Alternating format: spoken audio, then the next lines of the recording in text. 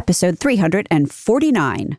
How integrated is a clinically integrated network, actually? Today, I speak with Lisa Trumbull.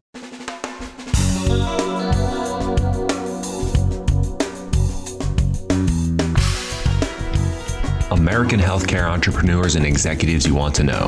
Talking. Relentlessly seeking value.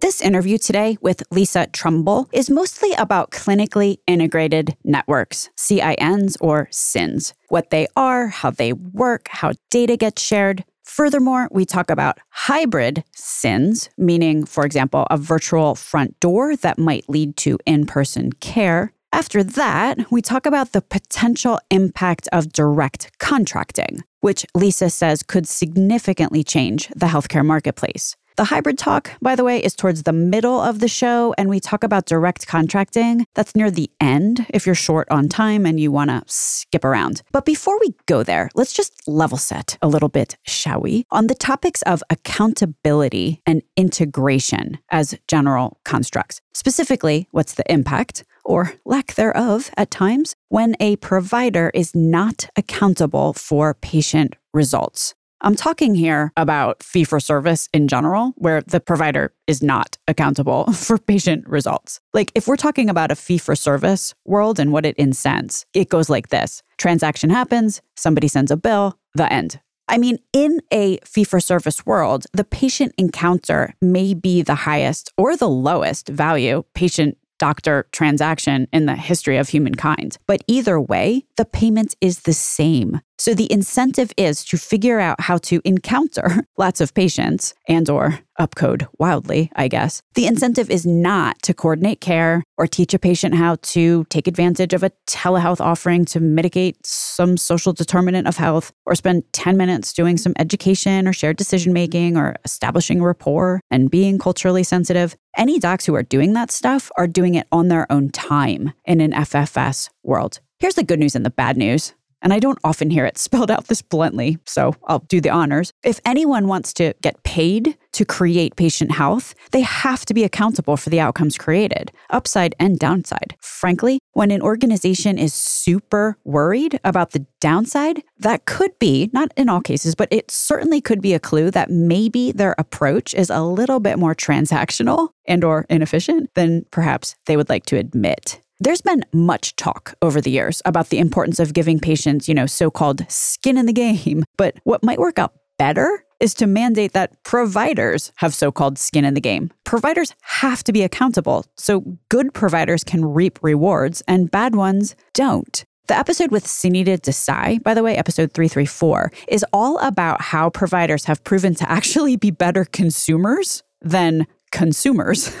So there could be a constellation of rationales here. Now, if you're accountable for care, you must actually create outcomes, as just discussed. And to actually create outcomes, there must be integration. Integration is necessary. Care coordination is necessary both with internal and external other providers and entities. There are very, very few cases where a chronic condition can be appreciably improved by a random assortment of 7 to 15-minute patient encounters. Managing chronic conditions requires a longitudinal journey that weaves together, most often, more than one doctor, also nurses and a PA and a speech pathologist and a nutritionist and a certified diabetes educator and maybe a physical therapist or two. Considering that 85% of healthcare spend in this country has to do with chronic conditions also, integration is really required. And how many decades later, we're still talking about interoperability. Here's a tidbit I found kind of apropos. Female doctors make $2 million less, apparently, over a 40-year career than their male counterparts. That's per research in Health Affairs, recently reported in the New York Times. More men become surgeons, and women have been shown to spend more time with their patients, leading to fewer services that can be billed for. What's the actionable takeaway there, I wonder? Today, I have the honor and pleasure of speaking with Lisa Trumbull. Lisa is president and CEO of a SIN, a clinically integrated network called the Southern New England Healthcare Organization, or SONE, S-O-N-E. SONE was formed in January 2020 to integrate 3 ACOs in 2 states. The SIN manages a population of over 200,000 patients, about $1.5 billion in total costs of care. Previously, she worked at Cambridge Health Alliance, building their pop health and value-based structure to the point where about 60% of their business was in some form of risk or alternative payment models. There is one disclaimer that I would just ask you to keep in mind when listening to any conversation about value-based care, and there are lots of them going on right now. But I just want to tuck this in here because I'd be remiss not to mention it at some point. Dr. Mai Pham, episode 325, link in the show notes, has put this better than I ever would. She said recently, and this is a direct quote, "After a decade of value-based payment contract negotiations in both public and private sectors, I would like to point out that health systems can talk a good value game, but if their organizations push for ever higher unit prices, the word value is meaningless. I've seen trends in unit prices for a given health system outstrip the legitimate savings it produces by reducing volume, which was the plan all along." Dr. Pham is currently writing a piece about this exact topic that's going to appear in AJMC soon, so definitely look out for that. My name is Stacey Richter. This podcast is sponsored by Aventria Health Group. Lisa Trumbull, welcome to Relentless Health Value. Thank you, Stacey. It's a pleasure to be with you today. Accountability and integration together basically means that at every point of service, you got to connect the dots to whatever the patient may need to have happen next. Because obviously accountability, like within one patient encounter, I don't know what you could be accountable for within one 15-minute increment. So it does require integration, because if you're going to be accountable for an entire episode or a population, like you have to be integrated. If you think about it this way, in a non-integrated fashion, I can go in and have my knee replaced. The surgeon will do the surgery, send me home. Maybe I'll get a phone call to find out how things are going. Maybe I'll end up in a skilled nursing facility and I'll get an infection and end up in the ED. The surgeon doesn't really know until you either show up at the ED or worse, they end up getting a call in the middle of the night to respond to an emergency. Now, in an integrated fashion, and this is somewhat what CMS was trying to get to with bundles. If I'm responsible for Lisa Trumbull's knee, I want to see Lisa ahead of time. I want to know what her comorbidities are. I want to know what could compromise her recovery before I do the surgery. Do the surgery, know exactly where I'm going to put her post-surgery. Is it at home and with what services? Or is it in a post-acute facility with what services? For how long? Set the expectations with Lisa. Do a follow-up visit with her, a post-surgery follow-up visit to understand what's happening with Lisa. I'll also understand what level of durable medical equipment I might need, what assistance I might need in a home. Now, that's what I mean by integration. That takes integrating and discussing up front with the primary care provider, everything that needs to happen to actually support me during the course of my recovery. Let me layer on here. There was an assumption maybe 5-6 years ago that consolidating services under one roof would inherently provide better outcomes. In fact, I just got a LinkedIn message the other day where someone said this like as a point of fact, that providing specialty pharmacy care under the same roof as the patient got medical care would provide inherently better outcomes. What do you have to say about that? I think there are plenty of studies that have shown in the provider portion of the healthcare structure, the aggregation of services has done nothing but rise the cost of the services, and there's no discernible improvement in quality, right? I don't know how many studies are published to actually demonstrate that. And I would say the same thing exists on the payer side, that aggregation for the point of aggregation doesn't necessarily produce better outcomes, whether it's cost or quality. So unless there's some further discussion around how are we going to integrate these services into the delivery of care, and what outcomes do we expect from integrating them? So I would say if I'm looking for some expansion of pharmacy services, I want to know, am I going to be able to improve the outcomes of the patients that come to see me because I'm doing that? Is the quality going to be better? Is the cost going to be lower because it's in a different setting? Those are the questions we should be asking. Right now, we don't ask those questions. What do you expect from the outcome, aside from the fact that you're going to aggregate and you're going to keep more of the margin? which is really what most of the consolidation is. Let me just summarize. Aggregation does not equal integration. That's correct. It could, but It could. Just because you're aggregating doesn't mean you're integrating. And what's necessary in order to improve patient outcomes is the integration, not the aggregation. Absolutely. The aggregation is the easy part. I know mergers and acquisitions and expansion of business is not easy in healthcare, but it's the easier part than forcing the level of integration to improve an outcome of some sort rather than just to improve a bottom line, which is what there's a lot of venture capital now in healthcare because others see an opportunity in the market for major disruption. But I think most of it's focused on margin generation. I think in the long run, we're going to look back and say, oh, that was a problem because while all this is happening, no one's considering integrating, and most of them don't have skin in the game to generate an improvement in cost or quality. There was actually just a big article in Business Insider about UHC relative to this. Zach Cooper has done a ton of research, and others, obviously, that found that when there is consolidation in markets that generates one monopoly health system, for example, prices go up while outcomes and patient quality do not appreciably improve. So it's not a question at this point. This is no one's opinion. It just it's a fact. It's just a fact. Yeah, we're not seeing major reductions in healthcare costs anywhere. From an employer perspective or an employee perspective, the healthcare costs have increased significantly over the last 10 years, heading towards like almost 20% of GDP. And out-of-pocket costs has increased, 80% or more. It's just not sustainable. And we can't allow this level of unfettered, unmanaged aggregation and mergers and acquisitions to occur without having some responsibility associated with it and some accountability associated with it. Otherwise, we won't correct the trend that we're currently facing at all.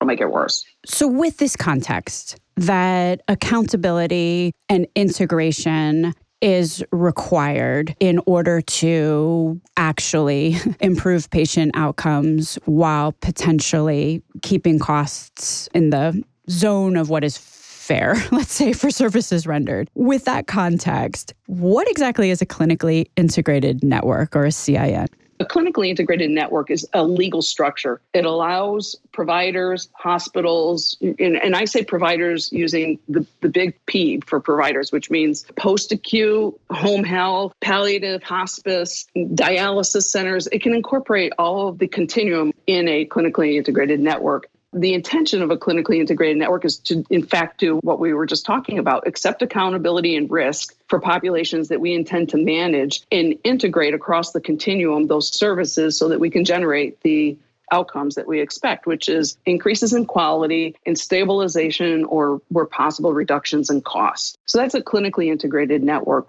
It's a little bit different than an accountable care organization. It's similar in some ways that it can be structured with different participants, mostly hospitals and providers, most of the time providers, that are willing to agree to accept risk for certain populations and do work that's similar to a clinically integrated network. But a clinically integrated network can be an ACO. So we're in the Medicare Shared Savings Program. We're technically considered an ACO, an accountable care organization by CMS, even though our legal structure is a clinically integrated network. Could you say that all CINs are ACOs, but not all ACOs are CINs? Yes. Okay. All right. So let's follow a patient through a clinically integrated network, just so that maybe we can get a sense of like what exactly a clinically integrated network affords relative to improving outcomes and at the same time having accountability there for the cost. So let's just say a patient shows up in an integrated care setting. So first of all, can you describe this patient? Pick one that you think is going to be illustrative. and then let's talk about their care journey, but then also their data journey. Let's take a chronic obstructive pulmonary disease patient, right? A COPD patient that maybe has depression. In a clinically integrated network, you have that patient coming in routinely into the primary care office to do their pulmonary function testing and understand what's happening with them and what might be happening with their depression so that you can manage and track their COPD routinely. In a clinically integrated network, we would probably, and we have integrated behavioral health into our structure. We're in the process of integrating community-based organizations into our primary care practice structure. so that there's a more holistic view of the patient. They, if needed, get a consult or a virtual consult with a behavioral health provider right away to manage the depression. We have a community-based organization. Are you at home? Do you have all the right supports for food or transportation to be able to get to appointments? Now, let's take that same patient and say there are challenges with their pulmonary function testing and they need to see a pulmonologist. In our network, we would be referring that patient to a pulmonologist that we know and we trust, that is operating under evidence-based guidelines and protocols that we have collectively all agreed to. And that includes our primary care providers. We've agreed to certain protocols and screening tools to understand what's happening with the patient. And there's integration from both a clinical perspective, but also from a data perspective, because our electronic health records are connected between primary care and specialty. Now, let's assume that patient needs to go to the emergency room, which we're absolutely trying to avoid. But let's just say that patient goes to the emergency room. In our network, that patient would be understood as an individual that we're managing the health outcomes for. If it was me, it was Lisa Trumbull, I would be flagged as a patient that has COPD, but is also connected to our organization in a way that we want to understand longitudinally what happens to them, and we want to understand it almost immediately. So they show up in the ED, our complex care manager team gets an alert that says Lisa Trumbull is in the emergency room. Then my team can connect with them and understand, are they going to be admitted? Or are they going to be discharged? If they're going to be discharged from the ED and discharged to home, my team will follow up with them at home and do further assessments to understand whether there's any needs at home. If they get admitted, they'll follow them through their admission. And we'll understand the post-discharge instructions, what medication needs would have to be addressed, what patient education needs to occur. And then they would go home and have follow-up visits with our care team and with our hospitalists in our hospitals. So our care team will do post-discharge a follow-up generally within 48 hours, with our hospitalists doing a follow-up within 72 hours. And then we'll follow that patient for, depending on the condition, anywhere from 30 to 90 days post-discharge, and then connect them back into primary care so that we've completed the entire loop. Now, if the patient went into a post-acute facility, into a skilled nursing facility, we would follow that patient. We have a post-acute team that would actually see them in the skilled nursing facility, would understand how long we expect them to be there, when we would want them to be discharged, and then would follow up again with them at home. If for some reason they get home and they need an ambulance or something happened, we have relationships with a company called Dispatch Health that could come in and perform a visit and hopefully avoid another emergency room or potential admission. In this particular example, parties mentioned were a PCP, a hospital with an emergency room, a specialist, the pulmonologist, Correct. a SNF potentially, and then also Dispatch Health or some transportation company. Are all of those entities part of the clinically integrated network?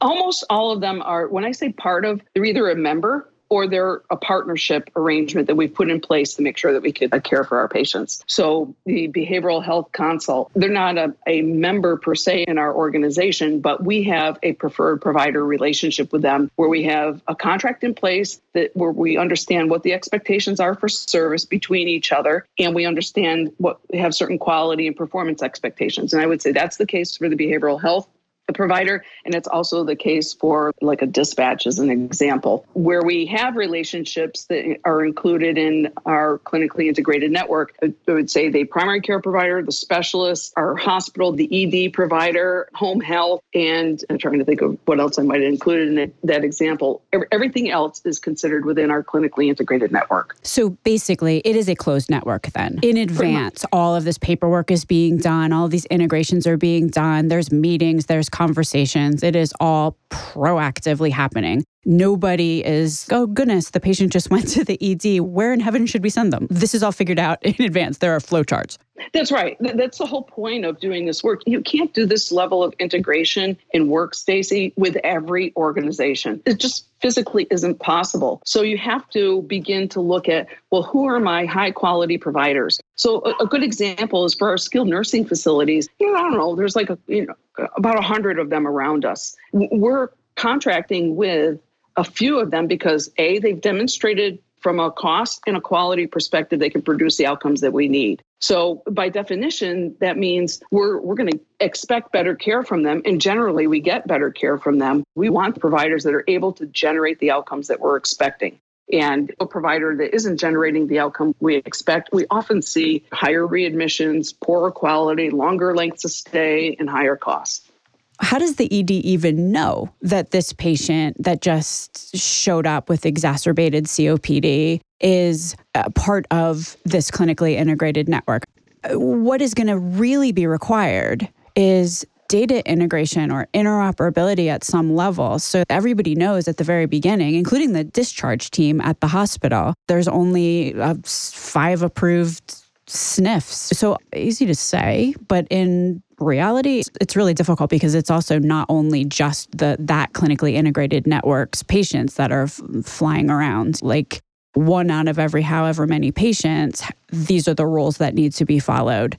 How are you managing the data so that no matter which discharge planner gets a hold of that particular patient, how do they know what to do with this particular patient or where they should go? I wish that our technology infrastructure was as good as my Apple phone, but it's not. A lot of times our clinicians don't have the right data in front of them to actually make a decent decision or to understand what to do with these patients. So there is a lot of work that goes into data integration. And as a clinically integrated network, we've had to join 60 EHRs to make this work. So we're looking to our HIE in our state, our Health Information Exchange, to help us. Right now, that's work that we're doing. We're integrating our EHRs, and that includes the hospital EHRs, so our practices, our hospitals, and whoever else to be able to provide them the information that they need. So in that example, in our world, we have the ability to transmit to the hospital and to our providers what's called a flag that says, Lisa Trumbull is one of these patients.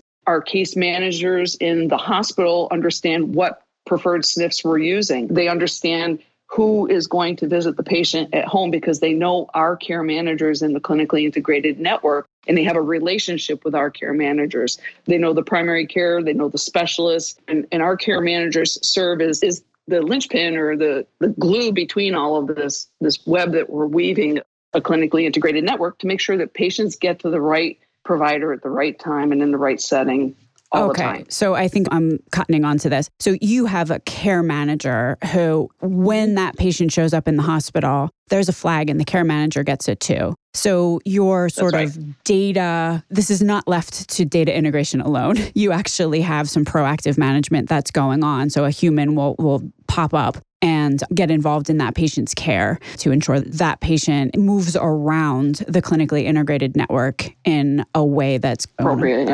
Appropriate. Yeah, that's exactly right.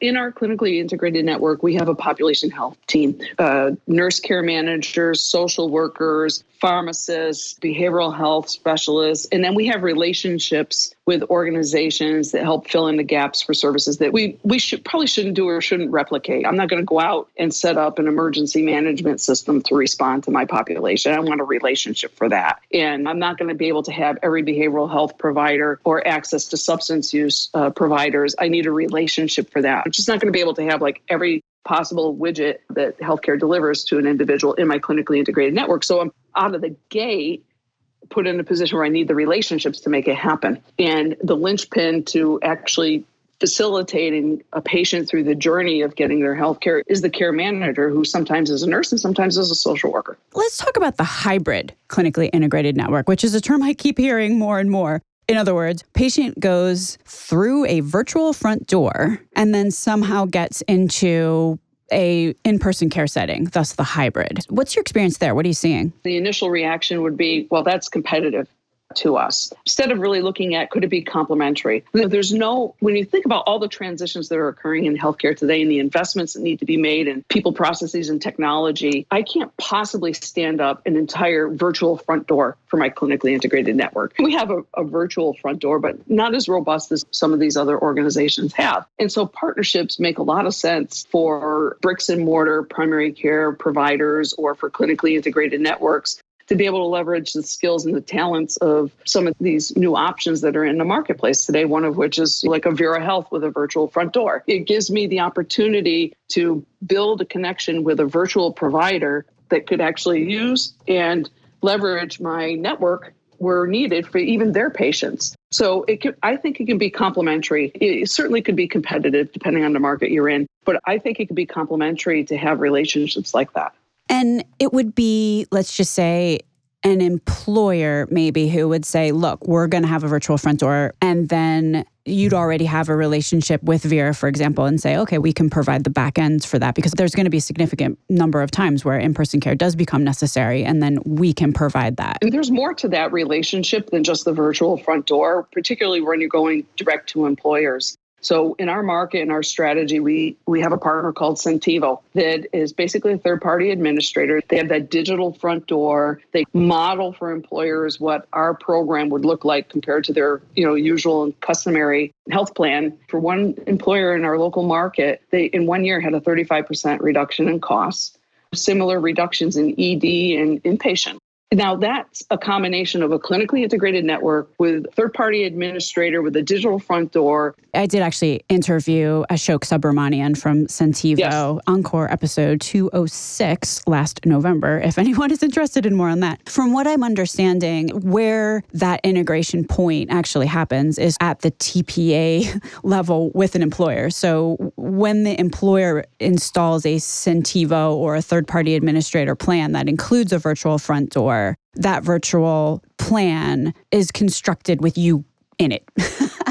That's right. That's right. It's constructed with us in it and other partners in our region to be able to provide appropriate access and options for our patients. But the digital front door is typically the Centivos of the world or some other organization like that also provides virtual access to other tools and HRAs and different screening tools and things for patients to be able to interface with and manage the care they need for themselves and their family. Now, unique situation of having a relationship like we do with Centivo is that it allows us as a healthcare provider to not be caught in the middle of that negotiation process of we insurers are selling to the employers and you therefore need to agree to whatever terms we put on the table. It allows us to actually have conversations directly with employers to figure out how to make things work for them. And I think that's a reasonable direction to consider in the marketplace these days. The big takeaway that I have from this whole conversation is that everyone is sitting around the table proactively. Everyone's viewpoints are represented and that there is actual collaboration that's transpiring. It's not this sort of power play in which whoever gets their hands in the employer's wallet is dictating the terms to everybody else to everyone's detriment, mainly the patient and the employer. Right. The other thing it allows is an opportunity for a conversation about services that go beyond healthcare. Do I have the access that I need for that employer? Do they maybe need occupational health services? Does that employer need someone to help administer vaccines for their employees? Is the employer even looking at, do they have influencers that are impacting their employee population and thereby impacting the productivity of their employees? You can't even have that conversation today. You can't talk to an employer about, let me see, how much behavioral health and mental health support do you actually need? Or the type of employees that you have live in circumstances that afford them the opportunity to be able to have optimized health. So what can we do to impact that? What community-based organizations can we bring into the discussion? Where can we put additional services to help their employees? And all of that comes full circle in better productivity in addition to lower costs of care. Yeah, now that I think about it, and it sounds crazy to say that I never really thought about this before. It is weird that providers have no seat at the table with an employer because the payers always disintermediate that relationship. You've got brokers and payers who are sitting with employers, but then the providers are just like somewhere else, right? And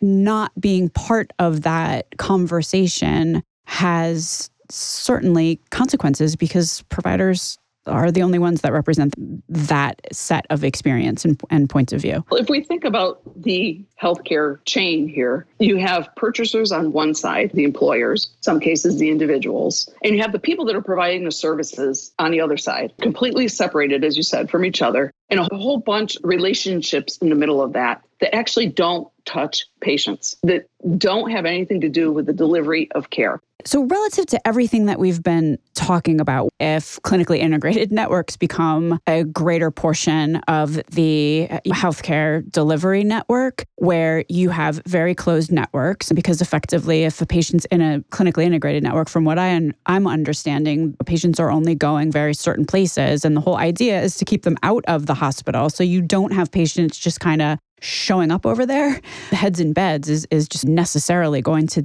diminish if clinically integrated networks are doing their thing. If you think about the direct contracting efforts that CMS has underway today, if done right and organized correctly, that has the ability actually to move the marketplace in a significant way, because now you're talking about super clinically integrated networks being organized, multiple clinically integrated networks or risk structures like clinically integrated networks together in a direct contracting structure could move the Medicare market pretty quickly. And that is something clinically integrated networks like you've got your eye on and you're joining and thinking about and got it. That's right. It's in your strategic plan this year. Yeah, it's in our strategic plan. The question is, what year? I think it remains to be seen with the current structure of the direct contracting program, because we're already in Medicare shared savings. To move to test this at this point seems a little bit too early. Southern New England Health Care Organization. Where can people go to learn more information? They can go to www.sone, S-O-N-E, health. Lisa Trumbull, thank you so much for being on Relentless Health Value today. Stacey, thank you so much for having me. It was a pleasure. Links to everything discussed on the program today can be found at relentlesshealthvalue.com. If you visit the website, relentlesshealthvalue.com, you will also find a complete listing of all of the shows that we have published thus far with leading entrepreneurs and executives in the healthcare space today. Another cool feature is, you can subscribe to the show so that every week the episode is automatically sent to you, so you don't have to remember to go to the website to download it.